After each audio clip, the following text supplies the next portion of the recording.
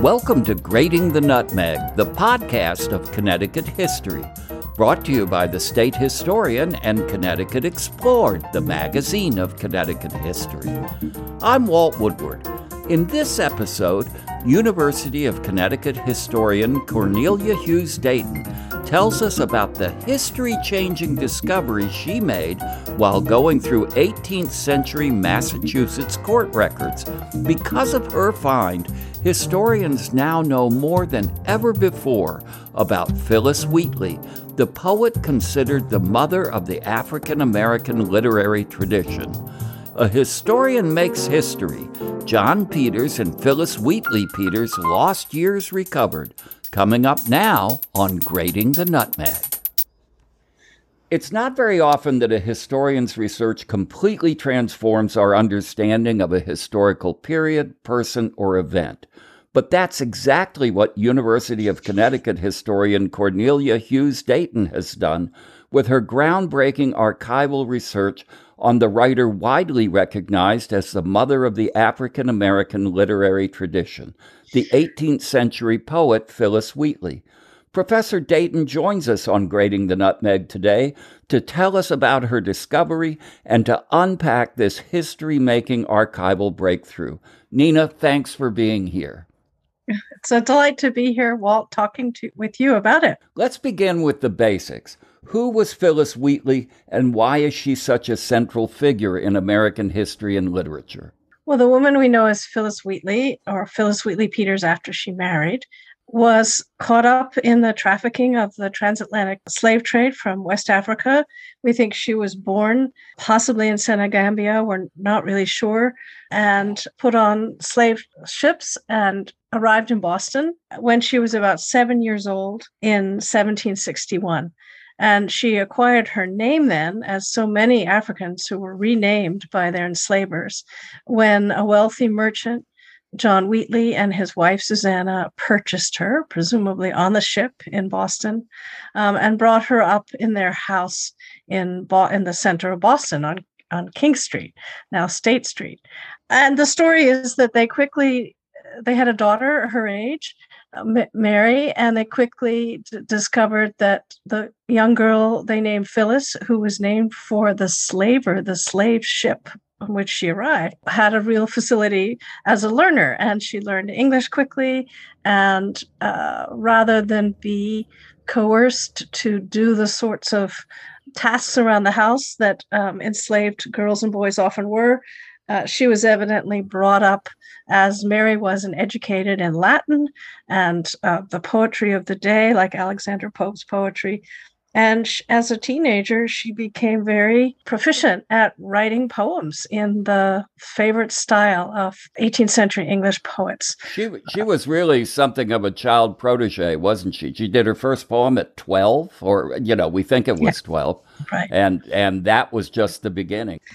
Right. And so we get this sense of her teenage life as being feted and admired and perhaps a bit objectified by the wealthy, educated white women, especially, but men too, of Boston, and taken into people's parlors where she would read.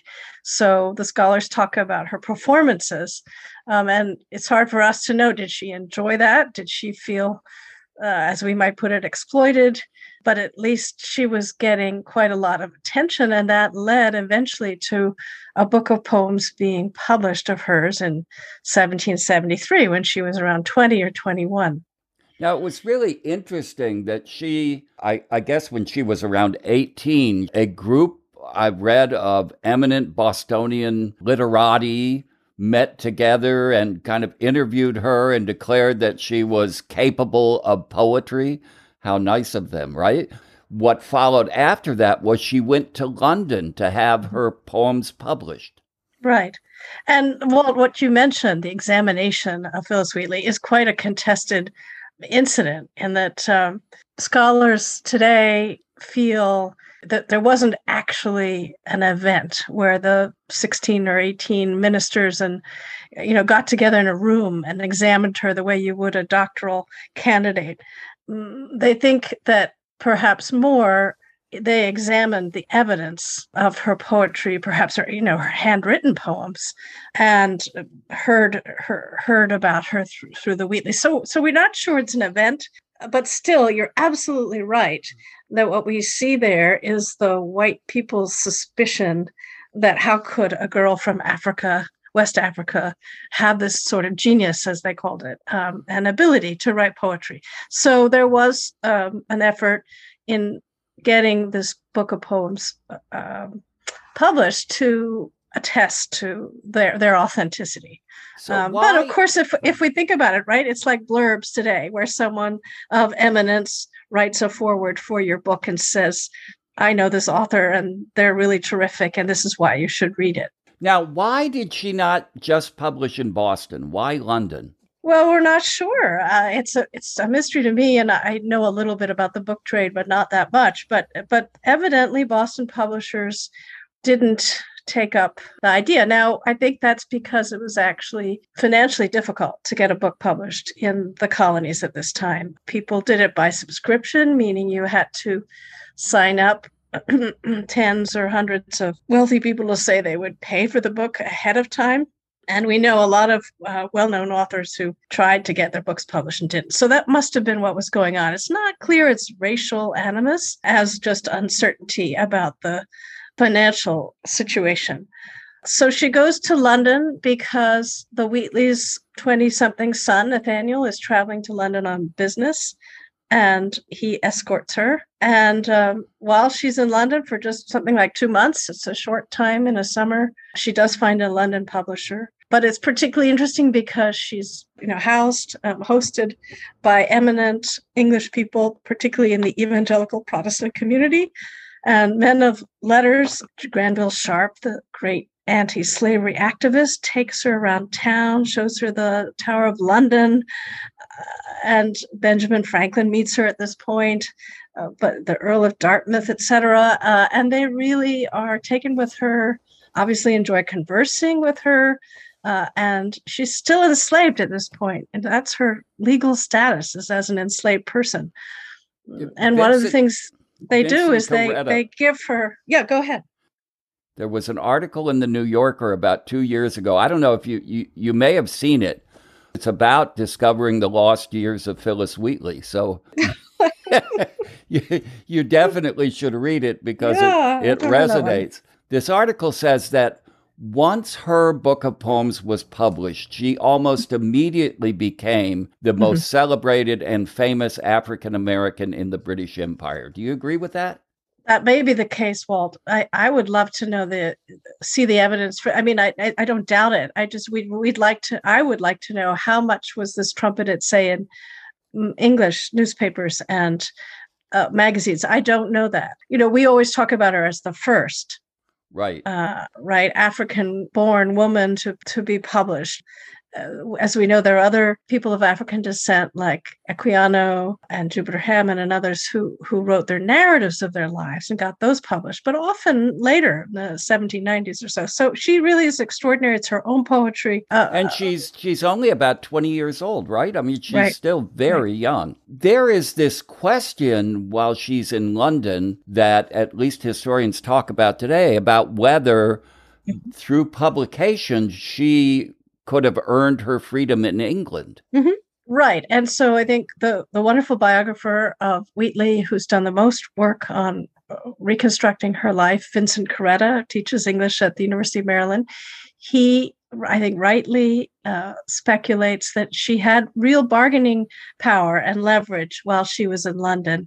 And basically with Nathaniel Wheatley, the Wheatley son, she could say, I could stay in England and be considered a free person. It was right after the Somerset decision, which was a narrow legal ruling, but still suggested that enslavers from the Americas couldn't take back their enslaved people if that person didn't consent.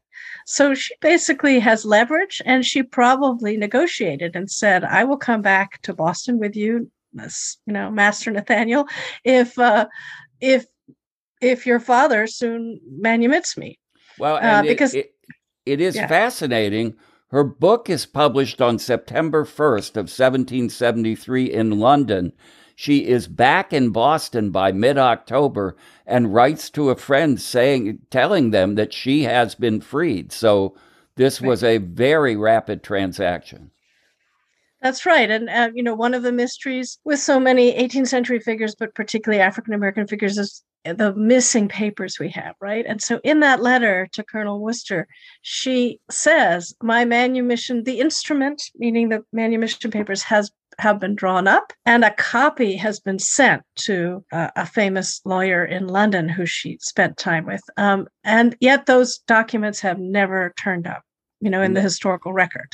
And she also says these papers, I forget the exact wording, but preserve my entitlement or right to my property. And now I think there she means partly the books, because one way authors dealt with trying to get some income is they brought with them from the publisher a lot of their books, and then they tried to sell them through friends. So she would send 5 copies, say, out to friends in Providence or Worcester, Massachusetts, and tell them how much to sell them for.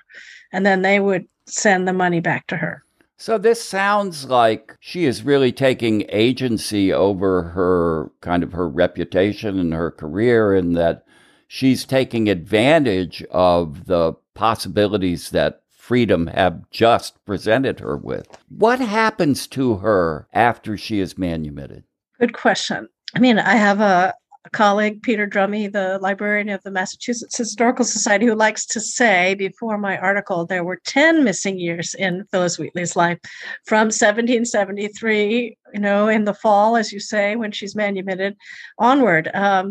And my discoveries told us about 3 of those years, but that still means there are 7 years where we don't know a lot. So in a way, we have a few letters that she wrote. We have evidence that she was still writing poems. And in 1779, she and her then husband propose a second volume of poems to be published by Boston publishers, and it doesn't happen. And we think that each of them was living on King Street or Queen Street, which was a little extension of the street right near the courthouse in Boston. And that I think they ended up at the same lodging house run by widow Susanna Sheaf. Some historians have suggested they were living together, cohabiting, before they married. I'm not sure. I think if this was a real boarding house with, separate rooms, that's why they had the same address, perhaps. But again, we'd love to know more about those years, 1774, 75. During the occupation of Boston, at the start of the American Revolution, the British occupied Boston for about a year. And we know that she went to Providence, and that maybe Nathaniel Wheatley did too. By then, her former enslaver, both the husband and the wife, have died. And curiously, her enslaver, Nathaniel Wheatley, didn't leave her legacies in his will. You would think that maybe he had. So does that mean he thought, well, now she should support herself? We're just not sure. So again, there are a lot of questions about those years. So those are, even though historians have agreed on maybe the skeletal framework of what happened, there's still more that we don't know than we do know. We do know she marries on Thanksgiving Day in 1778. In 1779, she and her husband, John Peters, one of many names that he used, they seek subscriptions for a new volume of her poetry. And then she effectively disappears. Right. So the biographers of Wheatley and many English professors teach Wheatley's poetry in their, surveys of early American literature or their courses on African American literature. We haven't known what happened in the 3 years from 1780 to 1783. And unfortunately, she died in Boston in 1784. But before that, she and her husband disappeared from Boston. We know from tax records and the occasional other reference where they lived in Boston. They had rented lodgings when they lived there, as so many people did. But biographers have been stumped about where they went for 3 years. Now, would this be a good place to talk a bit about Margaretta Matilda Odell, who was the first biographer of Phillis Wheatley Peters. Do scholars now call her Phillis Wheatley Peters usually at this point in her life, or how are they addressing her? I think that's up for grabs, Walt. I think I see some movement towards referring to Phillis Peters. That's how she signed her name. She refers to herself as Phillis Peters, right? So, from the moment she marries, and that's what women did in this era. But of course, I understand the literary scholars are kind of might be unfair to say, but hung up on the name Phillis Wheatley because when she published her poetry, she was called Phillis Wheatley. And the one volume of her poetry has Phillis Wheatley as the author, right? Right. But I think people are beginning to remember that we should pay attention to her marriage and the last 4 years of her life and try to figure out what those meant. So I think we can toggle back and forth, maybe. So let's go back to Margaretta Matilda Odell, who 50 years after Phillis dies, publishes a memoir about her life. Right. It's fairly short. And Margaretta Odell was a white woman who possibly was related to the white Wheatleys, possibly had oral histories handed down through those white Wheatleys and their nieces and nephews. And recently, a scholar, Carla Glatt, I think, has done a wonderful article about Odell that tells us more about her than we used to know. So I'll leave that for people to look up. But her own life was interesting and somewhat tragic in that she lived, I think, the last several decades of her life in a sanatorium or an asylum. We hadn't really paid attention to that before. But Odell is a problem for Wheatley, people interested in Wheatley, because her account of Phillis Wheatley is not only kind of a patronizing white person's account for the most part, but it also is full of inaccuracies. Now that Vincent Corretta, the great biographer of Wheatley, has kind of checked everything and corrected things, you're almost tempted to throw out Odell's a memoir because there's so many problems with it. And one of the biggest problems was that she sent everybody down the wrong trail that led to the putative disappearance of Phillis Wheatley for years 1780. Yeah. Well, she said they went to Wilmington, Massachusetts, which is in Middlesex County, and that's not the case. So she got the town wrong. Now, maybe she was misinformed. Maybe she did it deliberately. I don't know. But more seriously, she portrayed John Peters, whom Phillis Wheatley married, as a kind of con man, a neglectful husband, uppity black man who liked to dress well and spend his money, and basically gave the impression that he exploited Phillis and abandoned her. And went south. She got that completely wrong too. Where he went after his wife died. She depicts him as a kind of melodramatic cad, just bad in every way. And having sent everyone to the wrong town to find him, it left everyone in the dark for almost 2 centuries until this wonderful historian named Nina Dayton finds him. How did this come about? Scholars have looked for generations to find this answer, and yet you found it. What happened? Yeah, thanks for asking. Well, I think this, for me and so many scholars, you just happen upon things sometimes, right? You're not looking for it, and you come to it. So for me, I was doing research on my current book project on how New Englanders faced what we would call mental health challenges, mostly in their adult lives before there were psychiatrists and asylums, etc.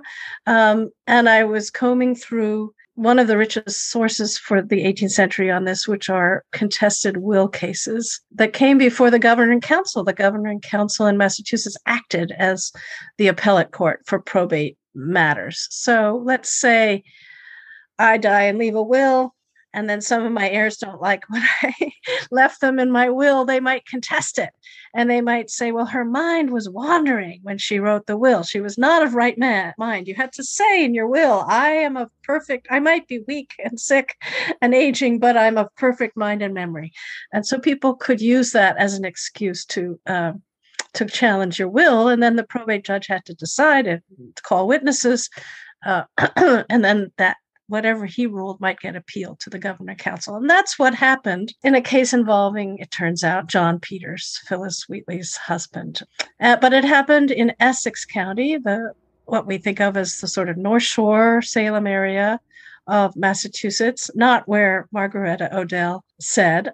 And the contested will case, which John Peters was part of, turns out to give us a backstory about him and where he came from. Did seeing his name, was that the trigger for you when you saw John Peters? Was that the aha moment? I believe so. It's hard for me to reconstruct, but I certainly knew who he was. And he's not identified necessarily. These records begin in 1779 in the fall as a person of color. And so Massachusetts court records aren't generally providing racial tags for people who were not perceived to be white, but they had earlier. But I think I knew enough about Phyllis Wheatley's biography to know his name. So here is John Peters, this man who's been depicted by by Margaret Odell as just a terrible person. He turns out to be this. I mean, his story by itself would be a fascinating history of an African American in a white society in the 18th century. Tell us about John Peters. What a complex human being. Right. So we learn one thing we learn about him, and much of this is that he was a frequent litigator. So when he lived in Boston, he sued people who owed him money, and he was sued by some people. When he was an itinerant trader in the first year of his marriage with a white man, Josiah Biles, traveling to Worcester County and Hampshire County, there was at least one or two lawsuits that came out of that. And then when he was in Essex County, we find out that he was frequently in the courts, and again in Boston after his wife sadly dies. So that's one way that we can reconstruct his life. And there are other African American men who appear frequently in the court records. So this is one direction that researchers are going to trace the lives, Black lives in this period. But we also learn from those records how many sort of vocational hats John Peters wore. Like many 18th century men, to get on, he had multiple vocations. And it appears that he was quite skilled at several things. Later in life, he listed himself as lawyer, physician, pintle smith, which I think means a mender of bolts. He was a trader early on in his life. With Phyllis, he was a trader, a shopkeeper. So there are these many occupational hats that he wears. So much of the story of unpacking the missing years of Phyllis Wheatley hinges around John Peters' relationship with the family of his enslaver, John Wilkins, and his widow, Naomi. That in itself is a fascinating story. Tell us about that. Yeah, so one of the unusual things that I'm asking people when I give talks about this, if they know of other cases, is that John Peters ends up being deeded 110 acres, the farmstead, by his former enslavers. And so my question is, how often did that happen? Cabria Baumgartner of Northeastern University was talking this morning at a conference in Old Newburyport about a couple who owned, say, 2 acres and built their own house. That's the story I'm more used to, is free Blacks as small landowners and surviving in towns like Marblehead and Lynn. But John Peters convinces the widow Wilkins, his former enslaver when he was a child, to deed him basically the farmstead. And that's a large amount of property. So just to go backwards a little bit, we learn that he had been enslaved by this white couple, Lieutenant John Wilkins, and his first cousin who he married, Naomi Wilkins. We don't know who John Peters' parents are. That's something I'm hoping researchers might be able to find out. We know he had 3 brothers who lived in the Middleton area and used a different last name, the last name Francis. And so we'd also like now to know more about that whole family. And I think research is being done on that. But in essence, we can place John Peters in Boston in 1776. And by that time, he had been sold by his enslavers, the Wilkinses, and we don't quite know who enslaved him in between or how he got his freedom, but he probably walked away, that would be my guess, or negotiated with his enslaver. So he ends up in Boston in 76. He uses a couple of different names for himself, settles on John Peters, and he renews his relationship with his two enslavers, the elderly couple, and they don't have a son. Out of their 3 children, tragically 2 died, and Naomi Jr., who remains, is either cognitively or otherwise disabled and lives with her mother. And so the couple decide that John Peters is the person who should help them run the farm and manage things. And after all, he grew up there, so presumably he knows all sorts of things about running a farm. The widow has much confidence in him, and so did her husband before he died. Clearly, he has made quite an impression on this family. When he gets this large deed of land and the homestead in which the Wilkins family lived, he strikes a deal with the widow, Naomi Wilkins, and that deal becomes the hinge of so much of your discovery, doesn't it? Yes, it's what we call a conditional deed, which means she conveys him the land outright, 2 parcels, and then on the same day, he deeds it back to her, but on the condition that he wouldn't have to give it back to her unless he fails to perform a promise. And the promise is that he will support her comfortably for the rest of her life. So this is a caretaking arrangement. And that's not altogether uncommon in New England. I've seen those in deeds frequently where a father will deed over property to a son on the condition that he provides both living space and the upkeep for his parents until their death. So this seems to be a version of that, but it starts to go south pretty quickly, doesn't it? Yeah, it's a harrowing story. So they signed the deed on something like April 6th of 1780. And on April 27th, evidently, John and his wife, Phyllis Wheatley Peters, moved from Boston into the homestead, which we think was a 2.5-story salt box kind of house.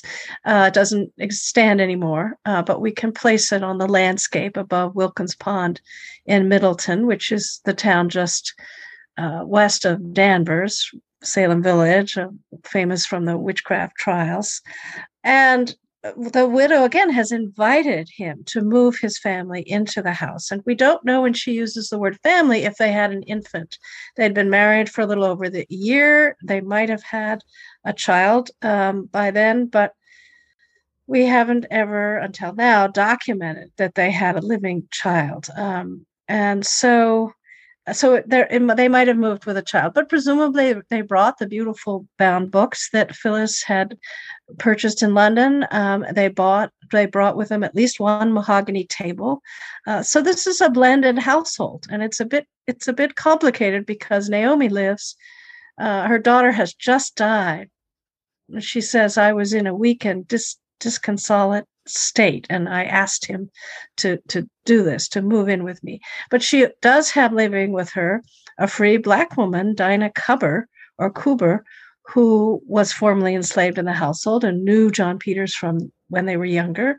And so here we have at least 4 adults learning to share the household. And tensions arise, according to Naomi Wilkins, the widow, and her companion, Dinah Cubber, because they testify later. By the time they testify, they've turned against Peters. So we have to be a little cautious about the testimony. But in essence, there's a rupture in August, a few months after they've blended the household, and the widow and Dinah Cubber move out. And they say they can't live with John Peters anymore. He's threatened Dinah. And from then on, in essence, I think the widow rallies many of her white kin and neighbors to make life difficult for the Peterses, and eventually, through a lawsuit, eject him through an act of ejectment from the land, saying he's not fulfilling his promise to support her.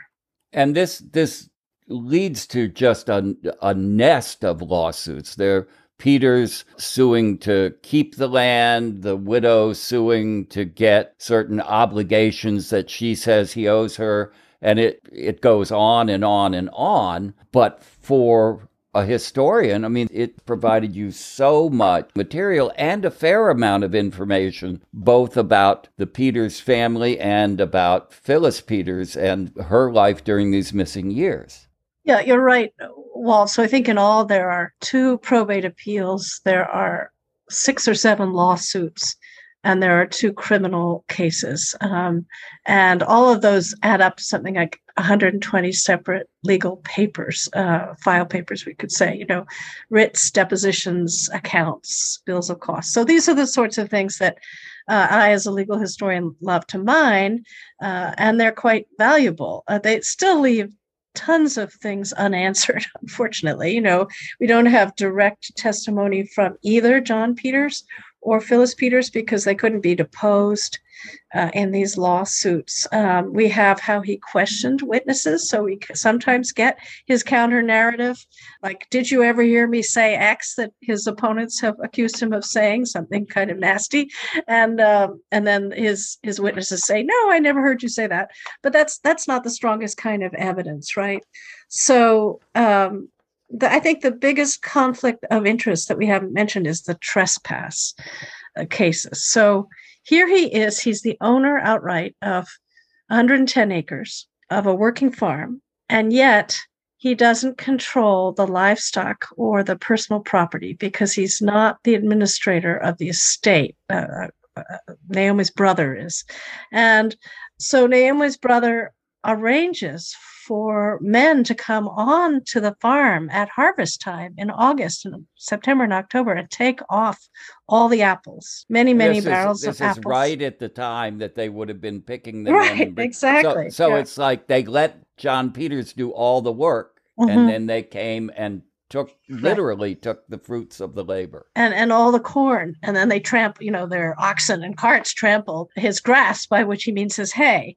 So you've got at least 3 crops there that are seriously taken away from him or damaged. And as my friends who are agricultural historians say, that's what you need to get through the winter. So in other words, there's real conflict over the farm itself, and there's definitely throughout this. I mean, there are some class issues, there are status issues, but race is woven into almost everything that happens here. And at one point, there's a petition signed by 50-some members of the town arguing in favor of the widow's claims and against Peters. Right. So something people have asked us, what's unusual about this case? And in a way, Peters' litigation is not unusual in that whatever your status was, you had access to the court system.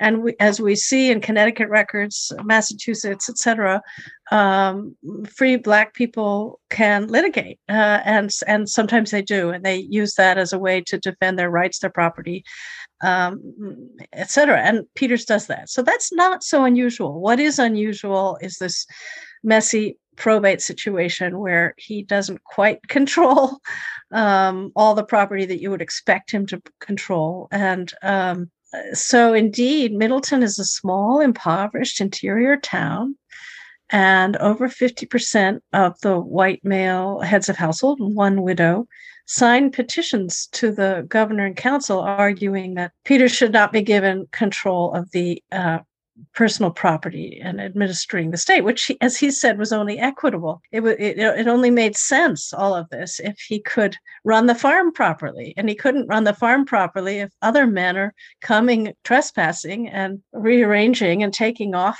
the produce. So it's a very unusual situation in a way. Throughout this series of court cases, Phyllis Peters is in the background and rarely appears at all. And yet you're able to analyze from the nature of the documents how she does figure into many of the things that Peters is doing. His approach to the management of this household, you argue in this article, is in part to protect both the status and the ability of Phyllis Peters to write.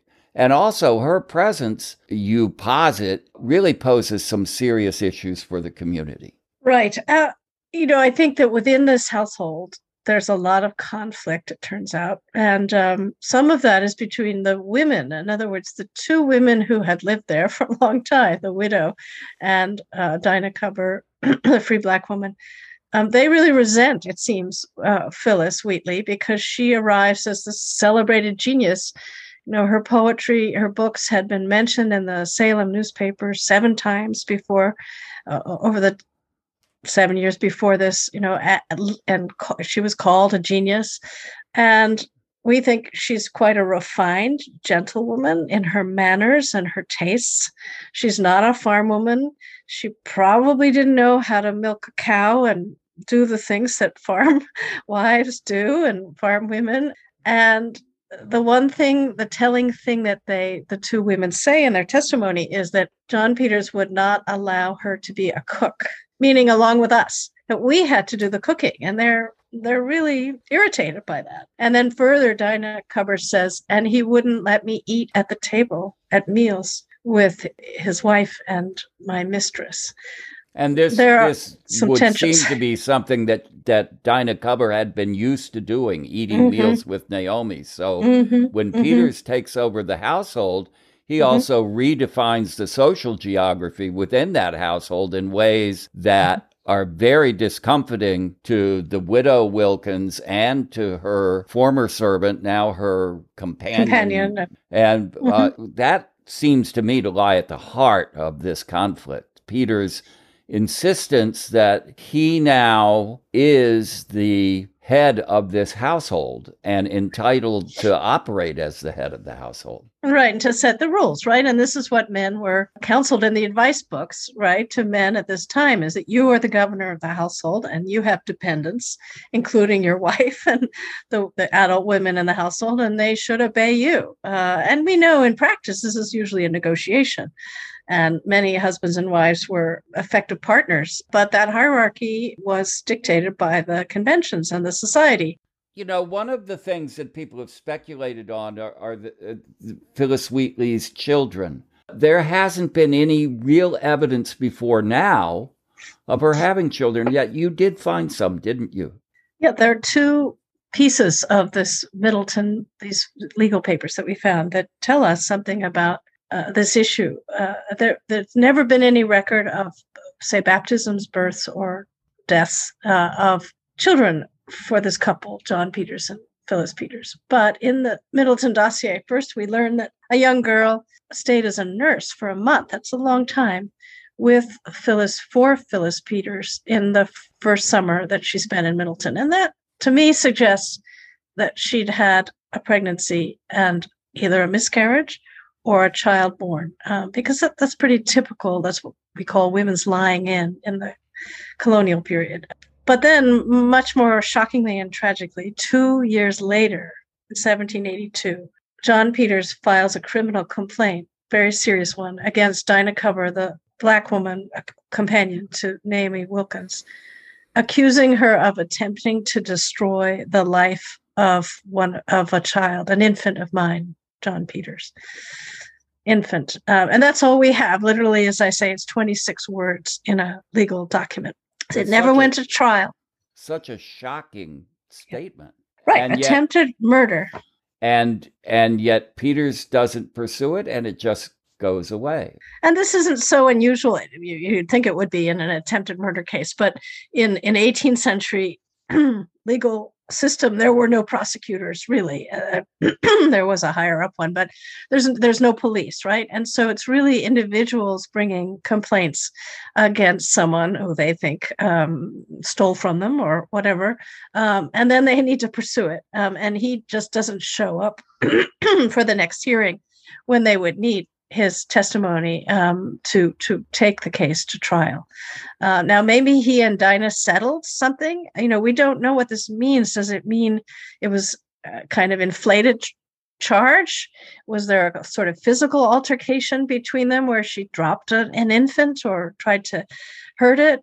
We don't know what happened, except that it is the only small piece of evidence we have that Phillis Wheatley Peters and John Peters had a child living at one point. And of course, she's in her 20s. It would be understandable that she was trying to that she was pregnant, that she had a child born, and there is infant mortality in this time period. Does this mean that that infant did die, perhaps of an illness, in the next few months or year, and is buried on the Wilkins farmstead, which would be particularly kind of haunting since the Peters were not able to retain that land as their property?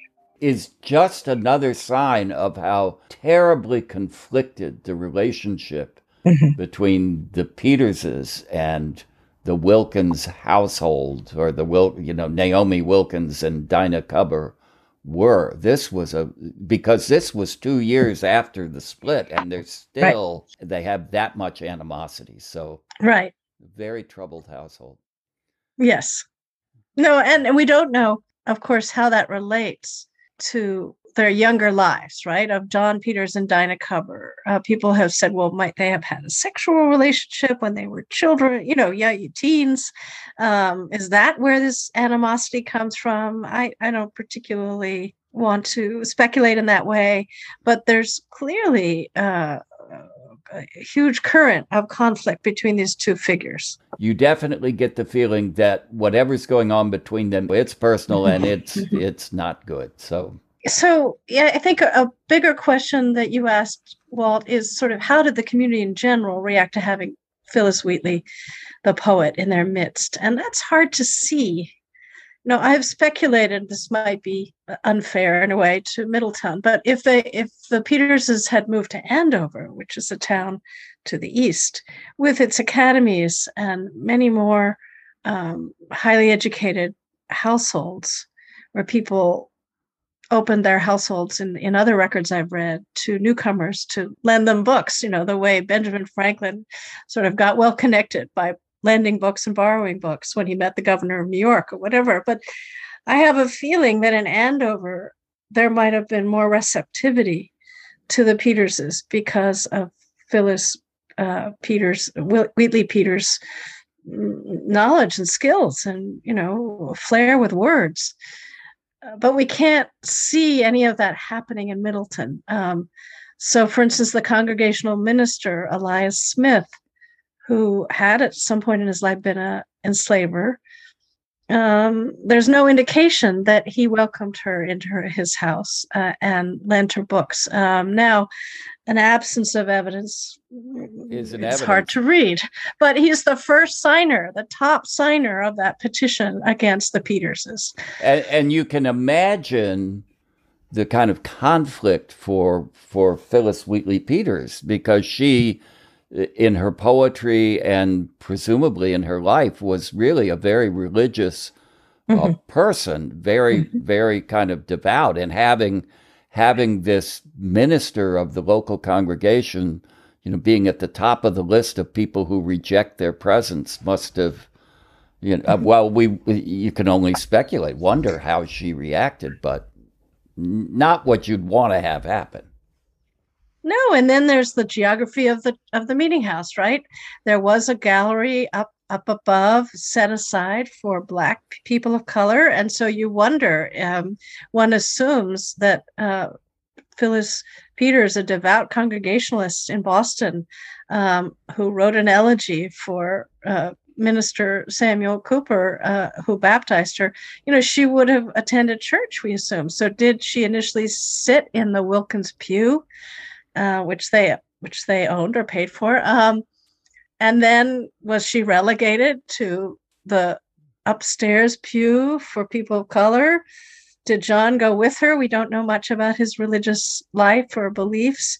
Did they feel shunned? I mean, the only little clue, Walt, is that one of their few white allies in Middleton, Joshua Wright, a blacksmith, he and his wife, the church records tell us, stopped going to church for at least a year around this time.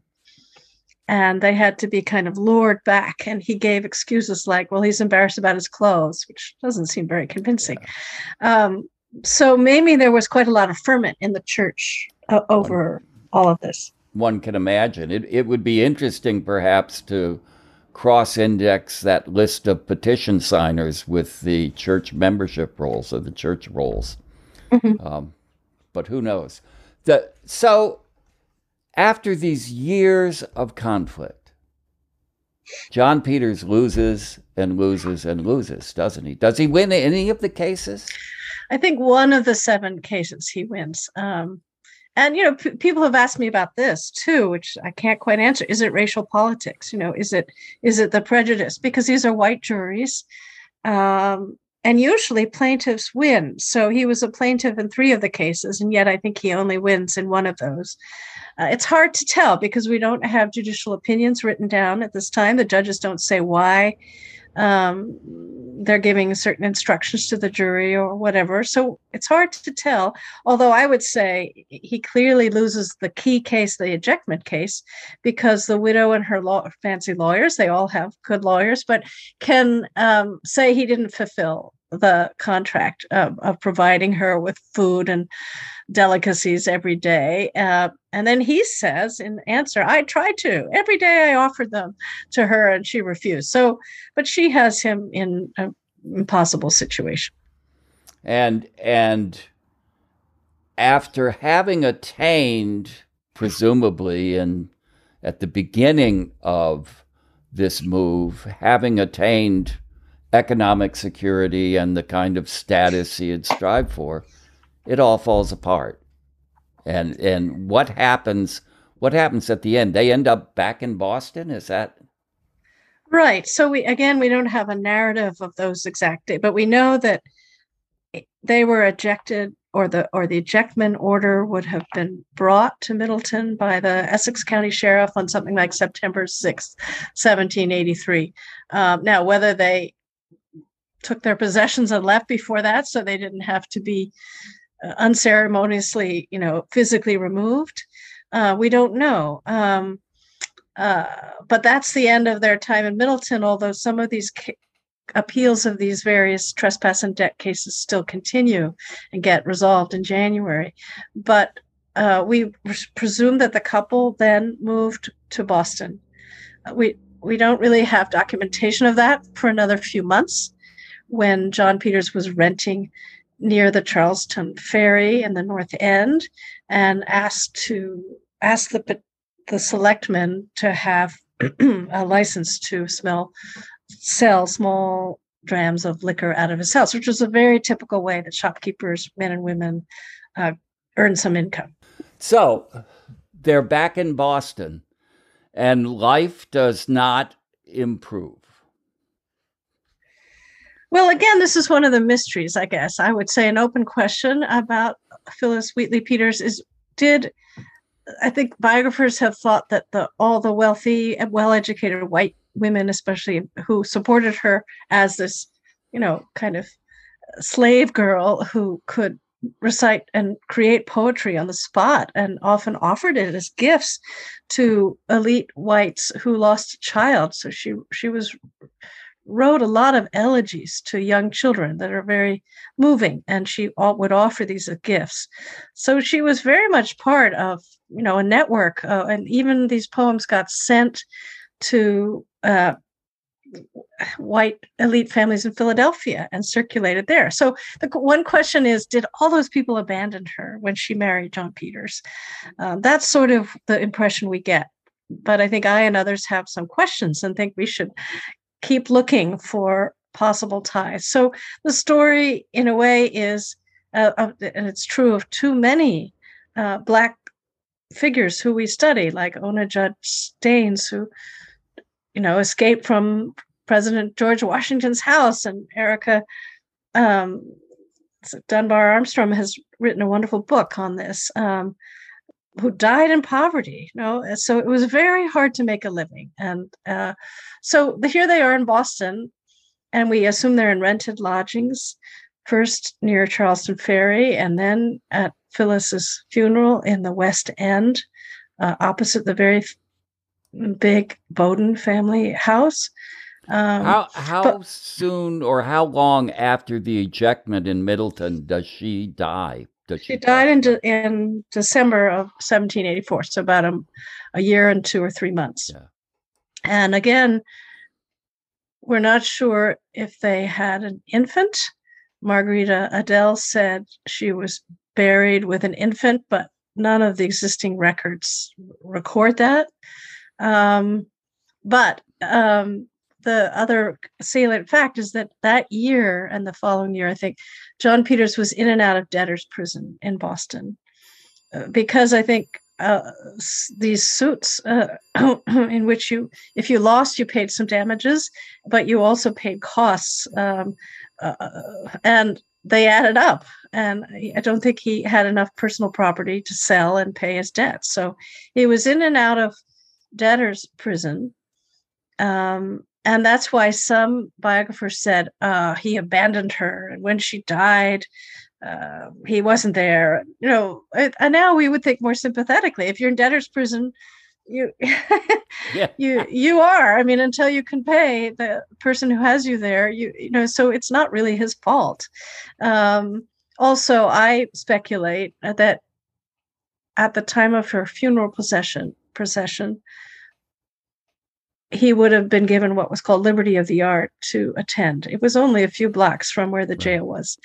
But we also don't have her gravestone. We don't know where she was buried. Probably the Granary Burial Ground, which you can visit today and see the Crispus Attucks and many revolutionary figures' graves. But there's no record of it, and that frustrates biographers. And we think that she died of probably this asthmatic condition that she had that was quite severe, evidently, throughout her life. The Wheatleys referred to it. One reason I think John Peters found and Phyllis found it attractive to go into the country, people thought that the fresh air, not the city air, would be good for her. And so whether it was tuberculosis or pneumonia, or one imagines it was a respiratory condition that led to her death. So now we know, thanks to you, about the lost years of Phyllis Wheatley Peters, and we know much more about her husband, John Peters, than the stereotyped caricature of him that Margarita Odell presented.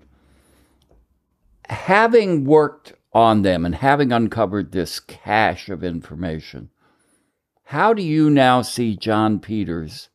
That's one question. And the second question is, what now do we know about Phyllis Wheatley that we didn't know before, and how does that affect how we think about her? Two big questions, and I'm sorry to present them to you all at once, but... Well, they're great questions, Walt. I think, to me, John Peters joins a group of a growing group, given all the research that's being done on African American lives in New England, of Black men whose lives we can trace over many decades, and notably through court records.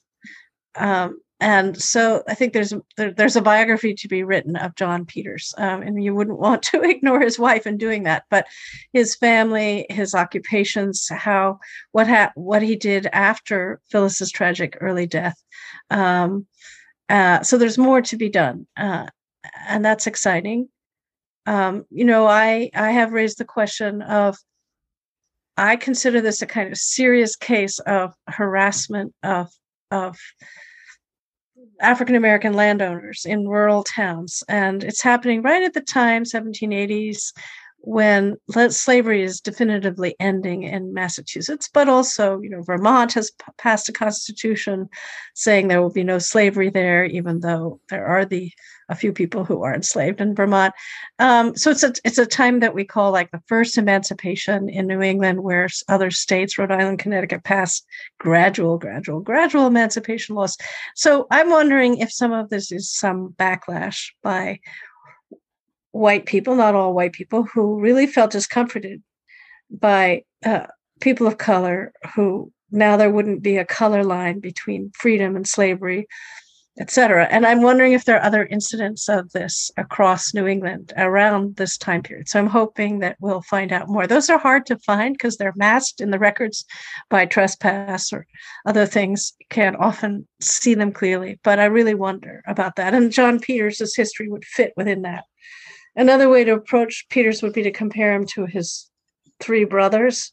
I was wrong in my article. I kind of collapsed two of the brothers together, but two of them at least can be traced in litigation. So I think he's a good example of the fact that the archive is not completely silent on African Americans in this period.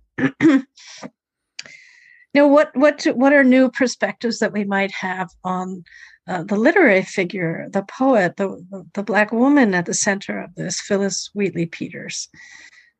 I mean, I'm really my research is continuing a thread that the wonderful poet and writer Honorée Fanonne Jeffers began in her book of poetry published 2 years ago, The Age of Phillis, where she has a lovely essay at the back on like looking for Phillis as the wife of John Peters. And she wrote some wonderful poems imagining their love life, their love together, and stressing that let's trust Phillis Wheatley. She would have had good reasons to choose John Peters. Let's not dismiss him as a problematic person. Yes, he was complex, we're learning, and multifaceted. So there's still lots we don't know, Walt, about their marriage and what effect this very harrowing set of years in Middleton had on them. Do you believe, I'm certain you hope, but do you believe there are more and more revealing records out there yet to be, explored? Yeah, I think so. Whether they're just adding small things around the edges or whether they're more significant is really the question. Tara Bynum, the wonderful professor of English from the University of Iowa, who's commented on these findings, made the great point, I think, that scholars perhaps have not used the correspondence, the family letter collections of Salem families and Boston families, as well as we might to look for African American lives. Because, free African Americans were totally entwined economically in account books and credit debt relationships, et cetera, with white people. So she thinks that we need to really look carefully for, friendships, economic relationships. And I hope on that score. For instance, some of Phillis Peters' books that she owned and was given in London turned up with the wealthy Pickman family of Salem, and then were given to Harvard or other libraries in the 19th century. So I really want to know how that happened. How did those books, we think that John Peters probably had to try to sell some of them. They were valuable. A really fancy edition of Paradise Lost, for instance, Milton, ended up with the Pickman family. So how and when did that happen? So I think that there are probably some really thick ties with Salem white elites. And is this a path you're going to continue exploring? Are you in for the whole story? I could be. As you know, I'm developing a website that would accompany the article. That's where my energies are, on transcribing the key documents in what I call the Middleton dossier, all these legal papers I found, because I want people to be able to challenge my interpretation and to pick up clues and do research. So that'll occupy me in the next couple of months. We haven't yet launched that website, but we hope to soon. But I think that a natural extension of that is to document John Peters' life and his brothers as much as we can. And that means collaborating and building on Ben Coretta's wonderful work. And I'm going to just sort of see where that leads me. What the literary scholars are most eager for is the missing second volume of poetry. And we know it existed, and we know that Peters tried to sell it both to get it to be published by a publisher, both before Phillis died and after. There's been a recent discovery at the American Antiquarian Society of a letter from 1791 that says that it indicates he had retrieved the volume, which he said he had lost, and he advertised for this lost volume right after Phillis's death. And it indicates that he'd gotten hold of it. Now he was prepared to publish it with Isaiah Thomas, the famous printer in Worcester.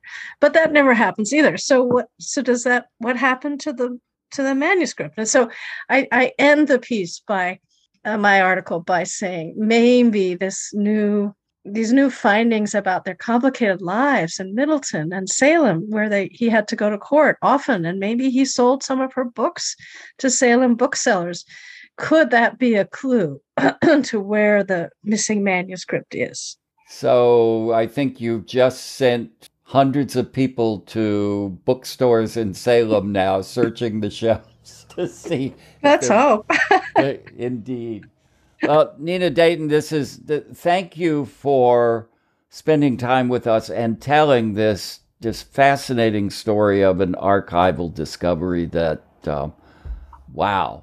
How wonderful that it was you who discovered this with your background as a legal historian. You know, that often what you see depends on what you bring to the page. And I think it is remarkable that you were the person who who realized in reading this document, for one thing, that it was a clue into something else that was so important. So thank you for your excellent work. Thank you, Walt. It was a pleasure to talk with you about this, and we'll see where future scholarship goes. You have certainly just blown open the doors for people to follow and bring new history to light. So thank you so much. Thank you, Walt. Thanks for listening. You can read Professor Dayton's prize-winning article, Lost Years Recovered, John Peters and Phyllis Wheatley Peters in Middleton, published in the September 2021 edition of the New England Quarterly, by visiting the link at gradingthenutmeg.libsyn.com. And for great Connecticut history stories, subscribe to Connecticut Explored at ctexplored.org. Get a daily dose of Connecticut history at todayandcthistory.com. This episode was produced by Walter Woodward, that's me, who hopes you'll join us next time for another episode of Grading the Nutmeg.